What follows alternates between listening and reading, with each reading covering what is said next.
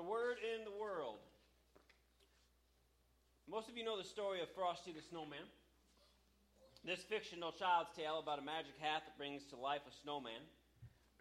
But I want you to imagine this morning with me that it wasn't a snowman that came to life, and it wasn't a magic hat that brought to life, but rather, I want you to imagine you're reading a book. And as you read the words on the page of that book, suddenly the words jump off that page and they come to life. Now that would be a magic book, you might think. If you could see that story unfold in front of you as the words came off the page and began to live out and to act out what those words said. But actually, we're not talking about a fictional tale. We're actually talking about a reality. Because as John tells us in his gospel in chapter 1, that is what happened. The Word became flesh. And so when you read your Bible, when you read the Scriptures, when Hebrews 4:12 says that the Word of God is so powerful, it's quick and active and sharper than any two-edged sword, this is what we're talking about, that the Word of God can do something in your life that nothing else can do. The Word of God can go where nothing else can go because it is supernatural. And as we celebrate the birth of Jesus this morning, the incarnation, that's the theological term for God becoming a human, that is what we're talking about, the Word becoming a living, breathing person. So look with me at John chapter 1. The first 3 verses, we read, "In the beginning was the Word, and the Word was with God, and the Word was God. He was with God in the beginning. All things were created through him, and apart from him, not one thing was created that has been created." In John's gospel, he begins in a way unlike the other gospel writers. For Mark and Luke, the coming of Jesus begins with John the Baptist. And for Matthew, it goes all the way back to Abraham. But for John, the coming of Jesus goes back much further. All the way back to creation, and then back a little more. John wants us to know that the story of Jesus goes back so much farther than you could think or imagine. Some 2,000 years ago, when that little baby was born in a manger, in a feeding trough, with animals surrounding, because there was no room in the inn. That's not where the story began. The story began much, much longer ago. Really, in a far away place. The beginning of time. But no, that's not far enough either. It goes back before the beginning of time. How is that even possible? Because Jesus existed prior to all of this. In fact, though the incarnation occurred at just a moment in time, Jesus always existed. That's what John is trying to get across here. Verse 1 alone is actually saying that from eternity past, from eternity past, the Word was existing and still is existing. Now, I got to cut to the chase just for the sake of clarity. I don't want to string you along all the way like John did. But when we see the Word here, the Word is referring to Jesus. Now, you're not going to know that until verse 14 and 17. So you got to read all the way through.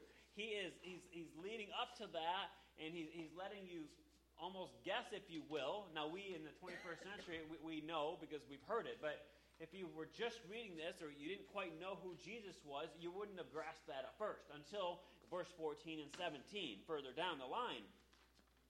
But here in this first verse, it says, "In the beginning was the Word was with God, the Word was God." This is actually saying that from eternity past, there's no article. An article is the word "the" in front of beginning. So even though in English it says "in the beginning," it's really just "in beginning." So it's not in the beginning of a certain time period, it's just in beginning. All right, sounds weird to us, right? So it's not from creation. It's not from Genesis 1. Yes, this should remind you of Genesis 1, because Genesis 1 starts out, "In the beginning, God created the heavens and the earth." But we're talking even before that. The Word was existing and still is existing. That word "was" there is an imperfect for the verb to be. Now, why does that matter? Because an imperfect means continuing action. It means that this Word that John is talking to us about way long ago always was existing and still is existing. Way before anything was created, the Word was there. The Word was actually in the beginning. Not in the beginning as in just when creation occurred, in the beginning as in always was. R. Kent Hughes translates it this way. It says, in the beginning was continuing the Word, and the Word was continuing with God, and the Word was continually God. Think about that for a moment. So before time began, what was existing? A relationship between the Word and God the Father. So when you see just God the first time, it's God the Father. Okay? But then the Apostle John, as he writes this, is going to equate Jesus with God. So he says the Word was with God. This was a face-to-face, social, intimate relationship. That's what he's talking about. That the Word and God had fellowship one with another. That the Word and God were living together before anything was created. Therefore, the Word obviously was before creation. This very relationship involves a face-to-face, social, intimate relationship. This is why when we did our Believe series several months ago, we talked about how out of this relationship of love between the Father and Son and also the Spirit flows this love into humanity. That's why God is a loving God. He's a relational God. Not only was the Word always existing in an intimate relationship with the Father, but then he says the Word was God. Now how can that be? How can the Word be with God but also be God? Here again, there's no definite article before God. And the reason for that is this is the best way the Apostle John could say that Jesus was completely and fully God, but was distinct from God the Father. So he's fully God, but he's not God the Father. Remember, at this point, there's nothing created, so it's just God. So it's the Father and the Word, and they're there. So there's a singular God, but within this one God, there's a plurality. Yes, I know, that's mind-boggling. So you got God the Father, referred to simply as God here in John 1, and God the Son, referred to as the Word, not identified, as I said, until Jesus, until down in verse 14 and 17. And then the Holy Spirit, which we won't discover till a little bit later in John's Gospel. Later, as Christians thought about what the Gospel said, and they thought about the life of Jesus and what Jesus said, and other people began to come up with other ideas about who Jesus was. Because remember, pretty much the most important question in life is, who is Jesus? And so all these different competing ideas came up, and eventually they came up with the word Trinity. Now, Trinity's not in the Bible. The word's not in there. And people try to raise a big ruckus about that. Trinity's not in the Bible, you Christians. You just make this stuff up. The word's not. You're right. It doesn't matter. So throw the word out. We don't need the word Trinity. But the concept is. The word is just simply a way to describe the concept. So the early Christians, as they're wrestling through this, and they're figuring out, well, what did Jesus mean by this? And how does the Word and the Spirit and the Father relate to each other? And they come up with the word Trinity to describe all that. So in the opening verses of John's Gospel, we learn that Jesus is eternal, personal, and God himself. God's Word, the revealing of himself in speech, which is powerful enough to cause action, has always existed. In Genesis 1, the Word of God caused the light to spring forth. God said, let there be light, and there was light. He speaks and it happens. His words have actions. Literally, they jump off the page and they do things. Or they bolt out of his mouth and do things. They create. We'll see the word spring forth, and darkness will not triumph, though it will not easily accept the light either. The Word, the cause of creation and the creator of all things, according to John 1:3, has come into the world. Colossians 1:15 through 16, written by the Apostle Paul, further unpacks this, stating that Jesus made everything. So you have these connections between the Apostle John, the Apostle Paul, and how these things of the Word being Jesus and him being creator all come together. In John 1, verses 4 and 5, John tells us that the Word, Jesus, is life itself. Probably referring to eternal life because of the way he uses that word life in the rest of John. So the Word, as we've already seen, has always existed. Thus, he contains or is life itself. So not only is the Word always existing. But because he's always existing, what is he in himself? He is light. He's like the Energizer Bunny, but on steroids, but in reality, right? Because even the Energizer eventually does what? Dies. But not the Word. Always existing, still existing. This life shines his light into the darkness, but those who live in the darkness, whose minds are darkened, compared with Romans 1 and Ephesians, they don't understand. Because they live in darkness. But the light comes so that they don't have to live in darkness. In John 1, verses 6 to 8, John then tells how another John, this time John the Baptist or the baptizer, was a witness and a testifier of these events and of the Word's life on earth. So John the Baptist, no, he's not the life, he's not the light. He's there to testify to and about the one, the Word, who's the life and the light. And then in verses 9 and 10, John tells us that when the non-created Word came to visit his created world, the created world did not recognize its very own creator. Like a child who didn't recognize its parents. It continued on in blind oblivion. And so in John, in these first verses, okay, he begins to unpack who this Word is. Who is this living Word that became flesh?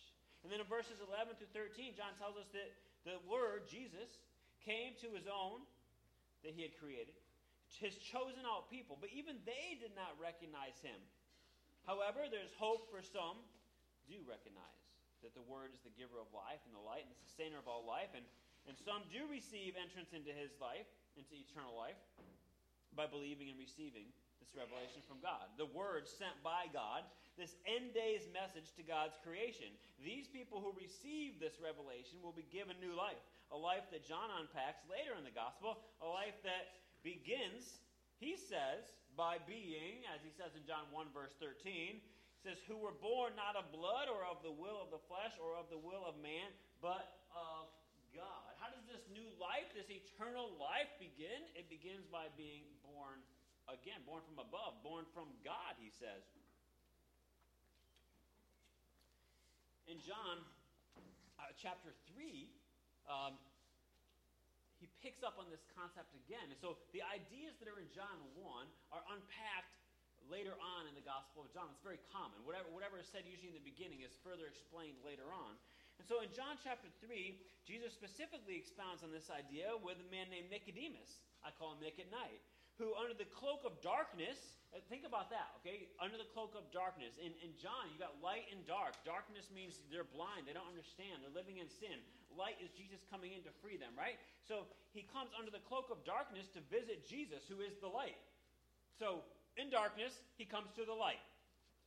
Jesus tells Nicodemus, in no uncertain terms, that he and all of mankind must be born from above, born anew, born by the Spirit, reborn by the living Word who had come to light the way through the darkness. And this spiritual truth is lost on Nicodemus as he thinks only in physical terms of birth.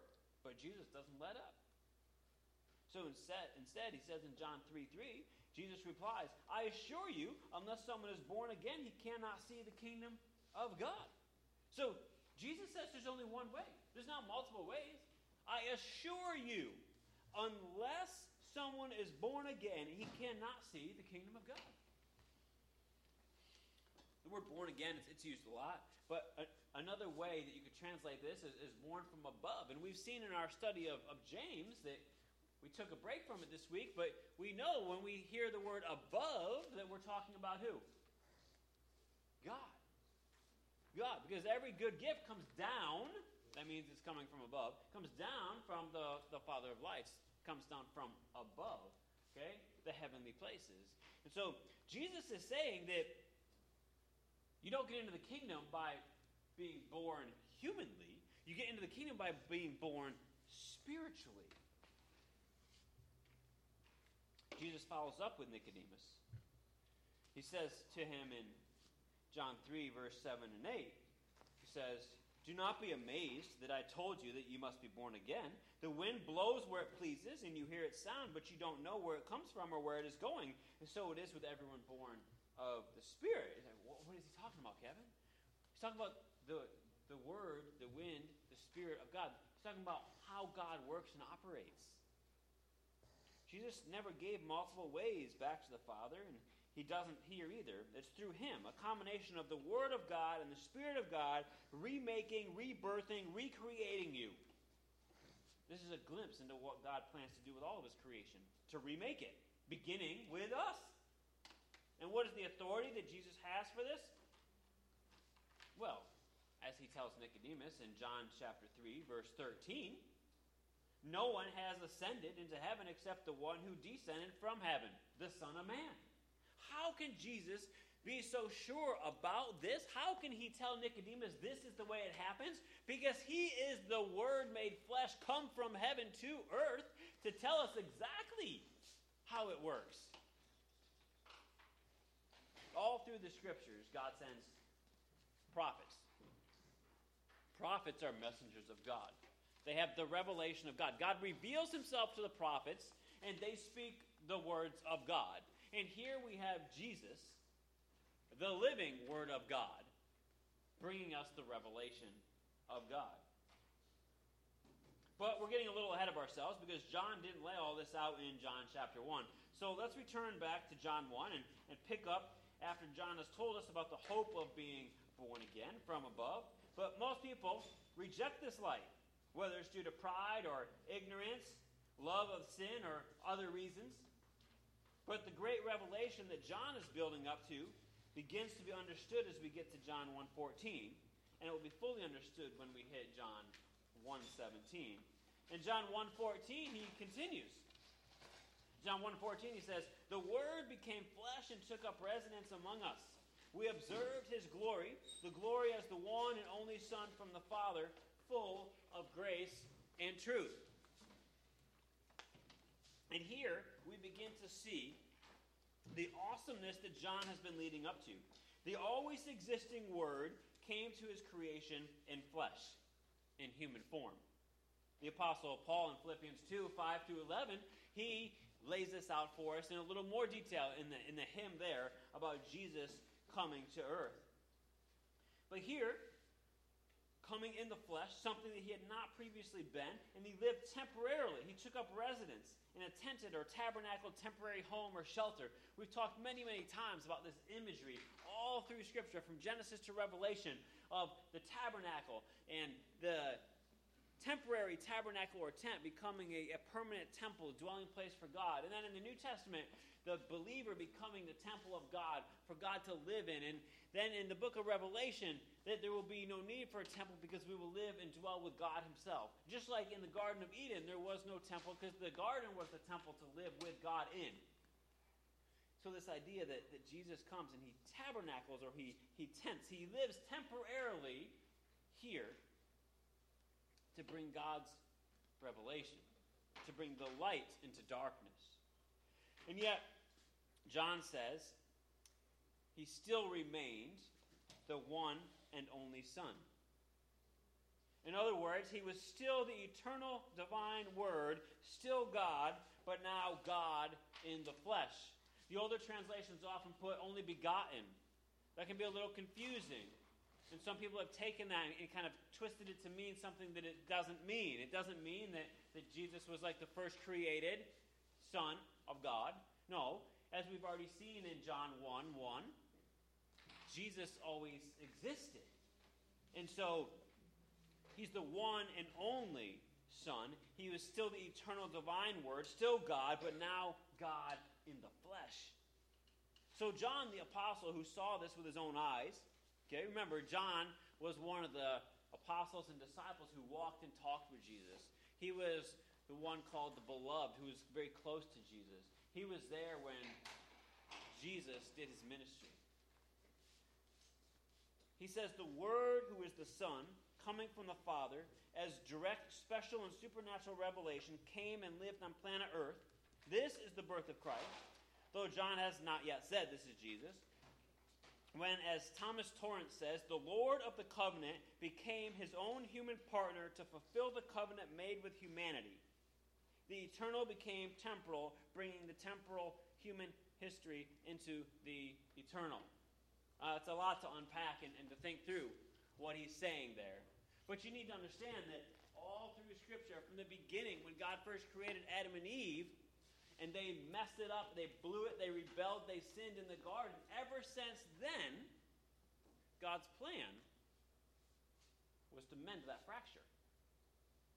Genesis 3:15, often called the first gospel, the proto-evangelion, the idea that God is going to crush the serpent's head. In the process, his heel will be bruised. You read the prophets and you continually see that there's this talk about the shoot from the stump of Jesse coming. That even though Israel has rebelled, that Israel will be cut down, but not completely cut off, because God has promised to do something special through Israel and bring salvation even to the Gentiles. So all through the book of Isaiah comes to mind very quickly, the servant songs that are throughout there. And who is this servant of God who's going to come? And it's none other than Jesus, the Emmanuel. The one that John in his gospel is calling the Word. The revelation of God come out of heaven in flesh. Mind-boggling. Just as the tabernacle was a real feature of the Israelite camp and enshrined the manifestation of the glory and the presence of God, so was Christ in real presence among men. And in and from him shone the divine glory, the glory primarily of love and God's greatness. Thomas Torrance says, in the becoming flesh, we have something unique, a relation between God and man, the creator and creature, which has no parallel anywhere in creation. This is why the Jews couldn't accept it. This is why it's ridiculous to the Greeks. Because it's mind-boggling that God, a creator, would become one of his creations. How can the creator become his own creation? And yet that's exactly what John is getting at. That's exactly what Christianity holds to. That's exactly what separates Christianity from everything else. Because that is what we hold to. John the Baptist clearly understood this, as the Apostle John tells us. He tells us as he continues in John 1, verses 15 to 17, that John testified concerning him, and he exclaimed, "This was the one of whom I said, the one coming after me has surpassed me, because he existed before me. Indeed, we have all received grace after grace from his fullness, for the law was given through Moses, grace and truth came through Jesus Christ." Thus, John the Baptist understood that the Word existed before he, John the Baptist, but was greater than him. And here, for the first time in John's Gospel, we find the name of Jesus. The other name, if you will, of the Word. The human name of the physical manifestation of God as a man. You see, up until this time, up until God the Son became a human, he wasn't known as Jesus. See, when he was born as a human being, that's when suddenly he took this on. Inside, he's still God. But he changed his form. It's like changing skins. You know, if you have apps or you have Bible software or you have all these different things, you can change the skin, right? You change how it looks, you change the appearance, but does it change the function and the purpose of the software or the app? No, it doesn't. It looks different. You change the colors. You know, you like your grays and your blues. You like your orange and your greens, whatever, right? That's the skin, right? But it doesn't change what the app does. It doesn't change the function of it. It doesn't change what it is. In this case, it doesn't change who Jesus is. He's God. The difference is he changed his skin. He got human skin. John the Baptist understood this. The Apostle John understood this.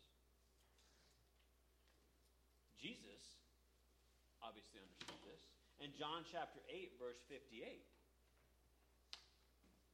Jesus said, "I assure you, before Abraham was, I am. Now, we don't have time this morning to completely unpack this. This could be a complete message in and of itself. But Jesus here is saying, before Abraham. Now remember, in Matthew's gospel, Matthew goes all the way back to Abraham to demonstrate who Jesus is. Okay? Jesus is the Messiah promised, okay? That when God made a covenant with Abraham, Jesus is the fulfillment of all of this. Well, here, John goes way beyond that. He says, before Abraham, I am. And when he uses that I am, we're talking about how God revealed himself to Moses in Exodus.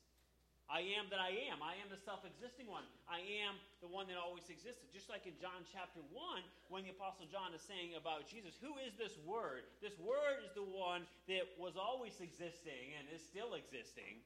And that's basically what God was telling Moses. Who am I? I'm the one that was always existing and still existing. That's the one talking to you, Moses. So think about that for a minute. So that's what Jesus says. That's me.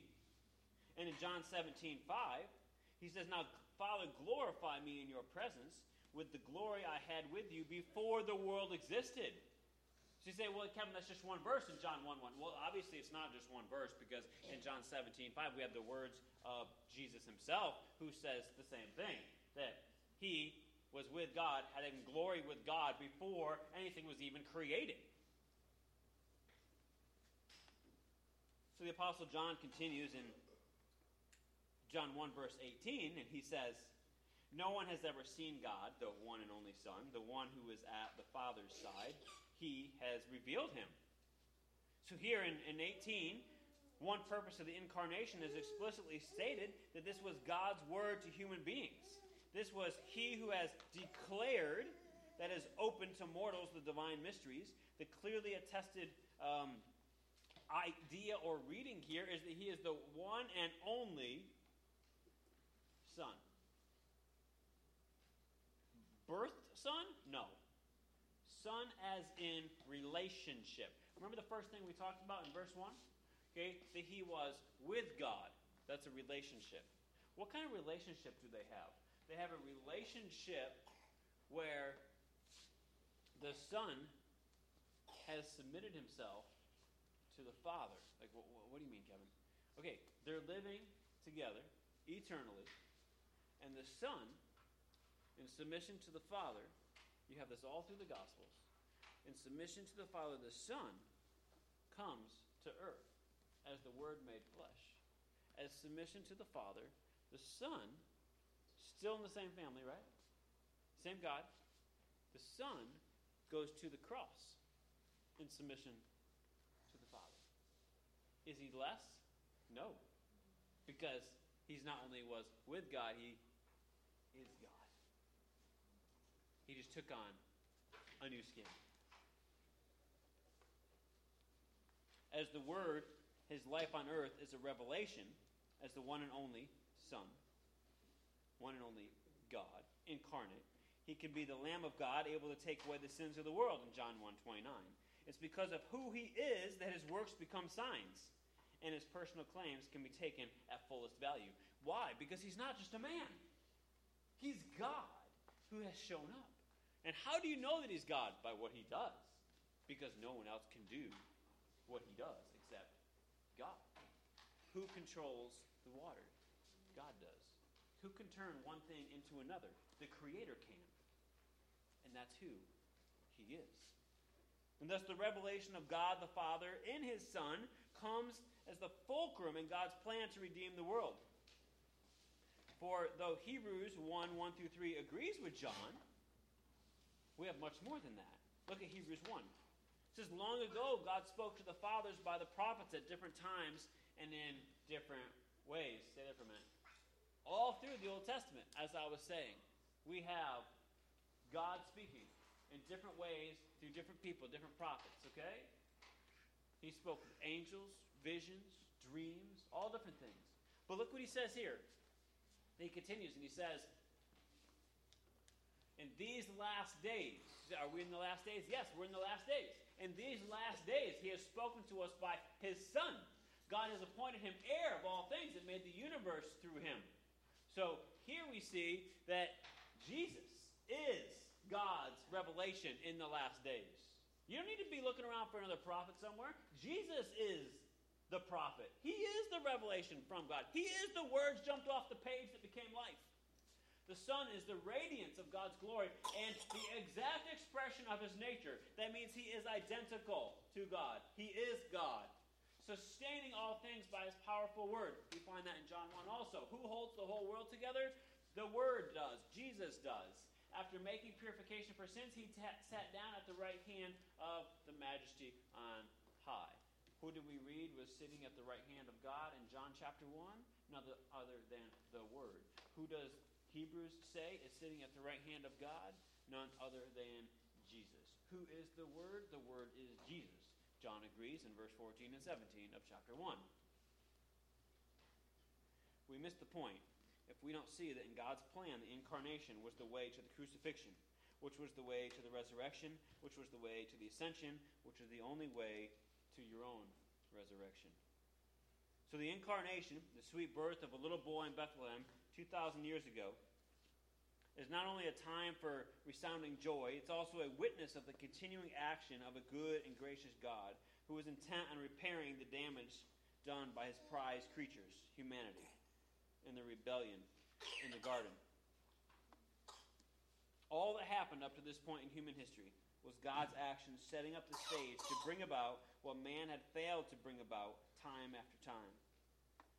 It doesn't matter who you consider in the storyline of history. You could take the man after God's own heart, King David, and look at his own life. And you'll find that he didn't measure up. You'll find that David had sin in his life. You'll find that David was not the perfect king. You'll find that God did not allow him to build the temple because he was a man of war.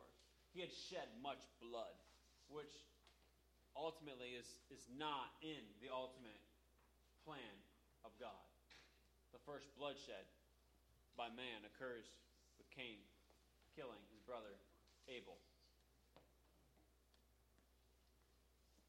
The man of war and the man after God's own heart, King David, was unable to fulfill what was needed to be a king, a prophet, a priest, to bring the people back to their God. His son, the wisest man, King Solomon, was unable to fulfill what was needed to bring back the people to their Creator. And so all through history, the biblical story, you see people looking for the Messiah, the Anointed One. And surprise upon surprises, when suddenly he shows up, and it's none other than God himself. Because no man could do it. And so God himself had to come. If you study the prophet Isaiah and Jeremiah, you will find similarly that God had said, I myself will come, and I will accomplish this and finish this, because you are not able. You can't do it. And that is the beauty of the extent of God's love. That he made a covenant with Abraham and Isaac and Jacob and all the way down, and David and Solomon, and he made a covenant with these people. But get this picture for a minute. Heaven and humanity. Heaven is making a covenant, a promise, an agreement with humanity. And so heaven has a side to fulfill. That's God's part. I'll protect. I'll provide. All right? I'll bless. And humanity has a part to fulfill. Be faithful. Of course, none of them ever were, right? And so, in God's love, because humanity was never able to maintain faithfulness, but God wanted humanity with him, he steps down and says, I will have to become the human who can be faithful to my own covenant. Now just think about that. And so, God the Son, the Word, steps down to become the human to be faithful to covenant made with God and to God the Father. And as you'll find out later, if you know the gospel story doll, you also know that God, the Holy Spirit, comes upon and empowers Jesus for his ministry as well. And so this story, this love story, this story of God in the world, the Word in the world, is about God fulfilling his plan for the world from the beginning. That there was no way for mankind to straighten out. All you have to do is read the newspapers, and you see that we're still corrupt as ever. All you have to do is stay in any church group of Christians long enough to find out, even with the Spirit indwelling us, we fail to faithfully fulfill what God has called us to do. So if you think about it, you know that there is no human being to fulfill it. What Adam and Eve did in the garden, you and I would have done as well, sooner or later. And so Jesus, as the Word made flesh, steps into human history and becomes that person. And so this is the gloriousness of the incarnation, the birth of Jesus, that it was the path to conquering sin and death, and that it was a resounding voice to the world shouting that there's king, and he's coming back for his people. And that's where we live today, in the in-between. The Word came the first time, started as a little baby, went to the cross, went to the grave, rose from the dead, ascended back to heaven where he came from, and he'll be coming back again to judge the darkness that refuses to accept the light. And Thomas Torrance again says, when we begin with his incarnation and with his birth at Bethlehem, we're beginning right away with the atonement. For his birth as the beginning of his incarnate person is one end of the atoning work, with the resurrection and ascension as the other end. And so this Christmas season, as we celebrate the birth of Jesus, the birth exists for the crucifixion and the resurrection. They go together. They're two sides of the same coin. And so as we think of Christmas, please don't just think of a little baby in a manger. The little baby grew up. The little baby only came to be the body that would be on the cross, to be the body that would be resurrected, to be the body that points the way and paves the way for you and I to be rejoined with our Creator and spend eternity, eternal life, not this life, eternal life with him. And that begins the day that you understand what Jesus tried to help Nicodemus understand and are born again, or born from above, or born by the Spirit. And your eyes are opened, and you move from walking in a way of darkness in the ways of the world to walking in the light of Jesus Christ. And so this Christmas season, the greatest Christmas gift there can ever possibly be is for someone to go from walking in darkness to walking in light. Because that's why Jesus was born that day in Bethlehem. So that you could no longer walk in darkness, but walk in light. You pray with me this morning? Father, we come to you this morning, and the truth is that our hearts are deceptive. We think we know them sometimes, but often don't. It's hard to figure ourselves out.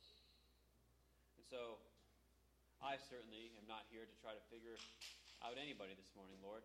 But you know the hearts of every person in this room. And God, I pray that right now your Spirit would work in each of our hearts. Your Spirit would shine light. Find any hidden darkness in our souls, Lord. And I pray that if there's anybody this morning, Lord, who has not moved from darkness to light, that God, this morning would be the day that your light shone so brightly in their lives, Lord, that they reached out, Lord, and they grasped your hand, that hand that resurrected from the dead. And they cried out to you and said, God, I want that resurrection life. I don't want to walk in darkness anymore. Please take away my sins. I know that you died on the cross to pay for them. I know there's nothing I can do. There's no good thing I can do to ever pay for them. That's why you died on the cross. Forgive me, Father. Take away my sins. Come into my life and be my Lord, be my Savior. Be the light that shows me how to live my life.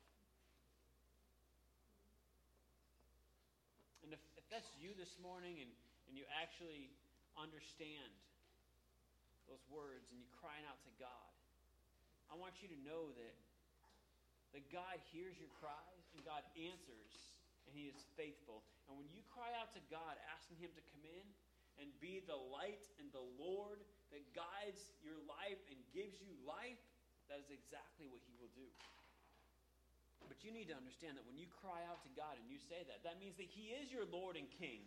That means that is who is supposed to guide your life. Otherwise, you didn't mean it. It wasn't true. It was a lie. To have that new birth, to be born again, to be a part of God's family, simply means that you receive, as John said in 1:12. You receive and believe. And so if you receive and believe this morning who Jesus is, that He's the Word, that He is God come in the flesh to save you from your sins, you too can have that eternal life. Father, for those of us who are believers, I pray that you would empower us through your Spirit, that we would stop hindering your Spirit, Lord, that you would give us clarity of thought in this journey called life here on earth, Lord, that we would know where you're leading us and would follow your light, the lighted path, and stay out of the dark woods. We pray this in Jesus' name. Amen.